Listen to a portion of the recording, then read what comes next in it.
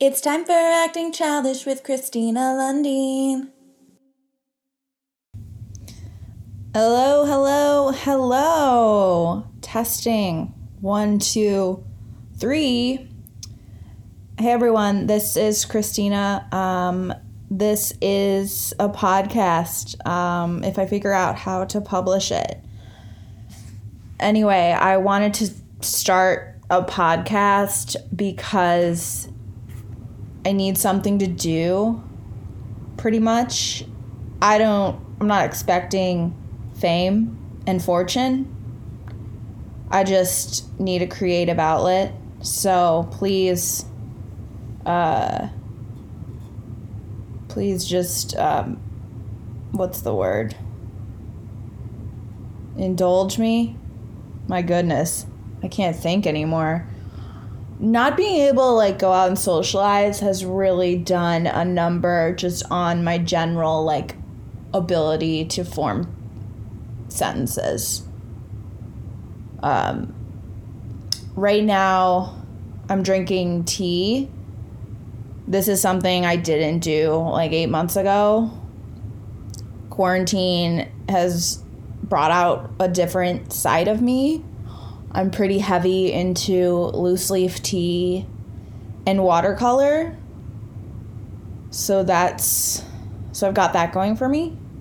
Health and wellness and trying to be artsy. Everyone's kind of navigating this their own way, and that's great. But I think overall it hasn't been a great time for anyone. So yeah, I don't know why I went on that tangent.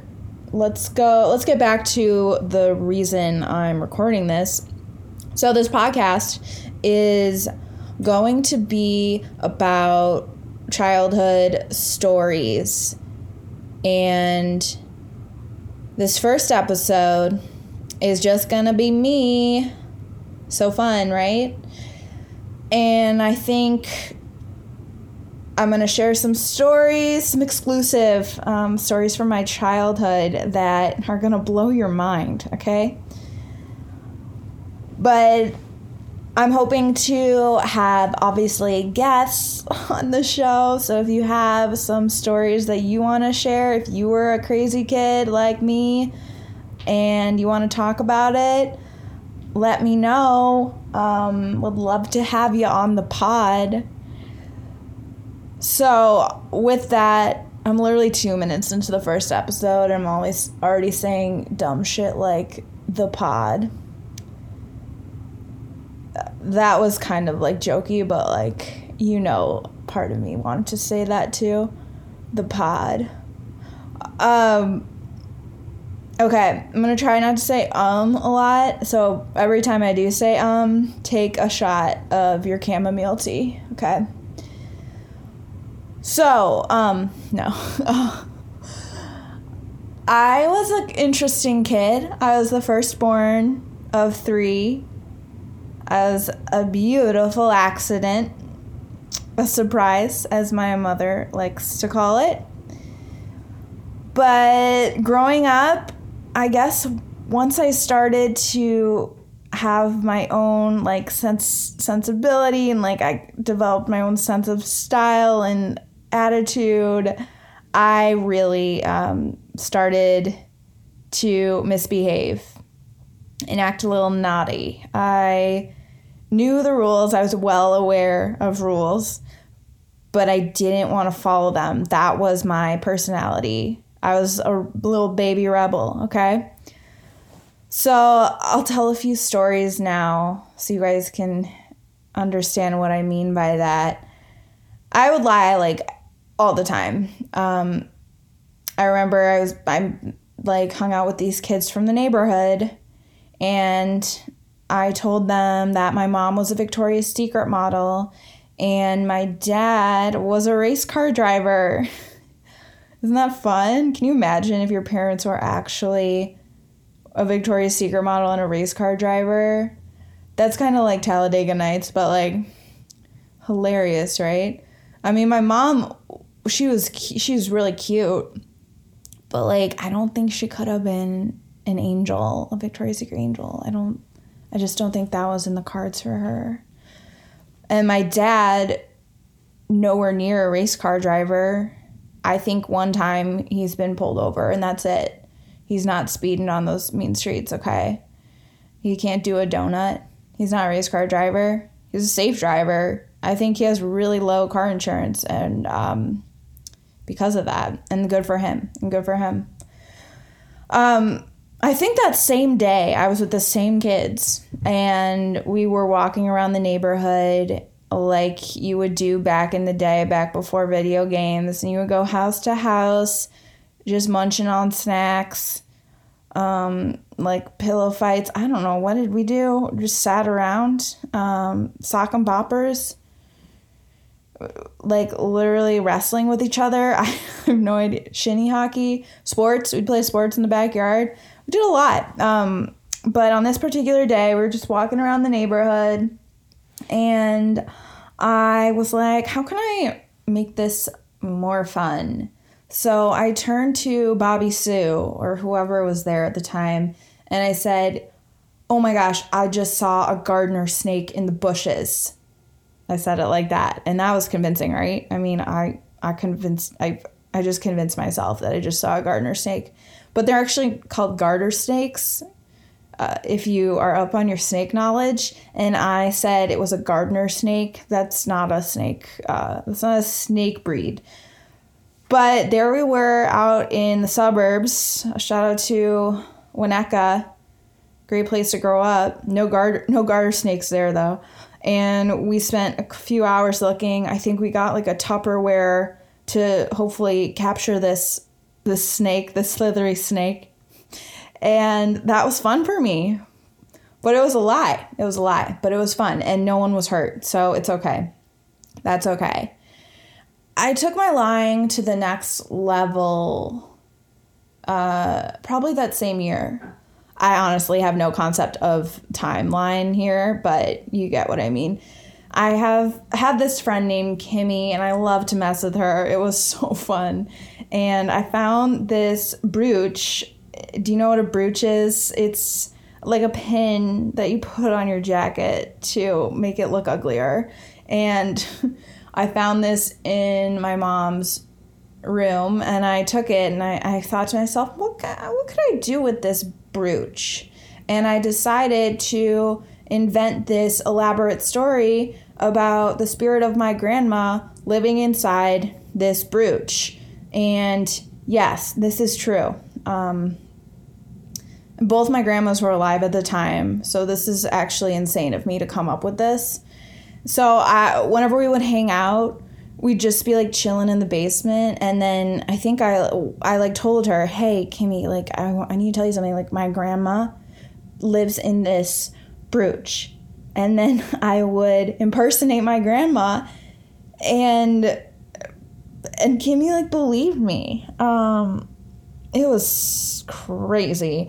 That got old pretty fast. But wow, like what is going on in my mind? Like, couldn't I just hang out and drink Sunny D and eat goldfish with friends and watch, like, I don't know, TV and, like, play games and, like, do normal things? Like, I had to just, like, do something so extreme like that. But, I mean, that's just who I was. I'm not going to apologize. Anyway, those are just a couple stories. Oh, well, that same Kimmy's family, I actually stole money from them. I wasn't just a liar. Of course, I wasn't just a liar. I had to steal, too, because I was a miniature badass, and I had to uphold this title, so all the neighborhood kids knew not to mess with me. So whenever I was over at Kimmy's house, her parents had like a stash of bills that they just kept just in case they needed a couple bucks to go out. And every time I went over, I would just steal one bill, just one bill. That's the key with stealing. You do it over time. And the fact that I knew this at a very young age is alarming. It's alarming. But I managed to steal $30 from the family. And while this was like probably like, I don't know, less like 0.5% of what they had, it's still a lot of money to steal from someone. You don't just steal $30. And I was eventually caught because for, you know, when you like do something and you like think you think you're getting away with it, but you're not. That's what happened to me, and I finally got caught. And then I think that's all. I'll tell one more little story, okay? Okay. I'm like, as if I need you to tell me, like, yeah, sure. No, this last story is good. It's good. I had a friend named Tori. We're still friends. And we'd hang out a lot. I was a bad influence on her, obviously, but she loved it. And we were good friends. And we had a good time together. But we got into a lot of trouble, too. One time we were at a barbecue. It was the summer. And everyone was having a good time. There were a lot of kids there. And I went up to Tori. I said, hey, follow me. And I led her to this wagon or a sedan. I don't really know how to describe the car.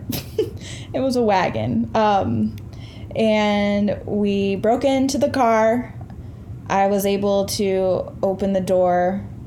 I performed my first carjack at the age of 10. And we climbed into the back. And we just sat there until it was like 20 minutes later that, maybe it was 30. I don't know. Could have been longer. That our parents realized we were nowhere to be found. And you could sense that there was some franticness. I don't know. People were getting nervous that we were missing and yelling our names, and they couldn't find us until finally some guy, let's call him Dan, he peered into the back of the wagon, and there we were, just smirking there, chewing big red gum. We found it in the car, ate it all, and we got in big trouble. Tori's parents were probably even more mad than my parents, because this is like par for the course for me at this point. I mean, I was a little devil. That's what I was. And like, they couldn't even ground us because we don't have social lives. We were like basically babies. But I did get a spanking. I'm sure of that. Because that's some serious stuff. That's probably the worst thing I could have done, is hide and cause all of that panic. But now I have a good story, right? Right. Well, guys, that should wrap up the story segment of this amazing podcast.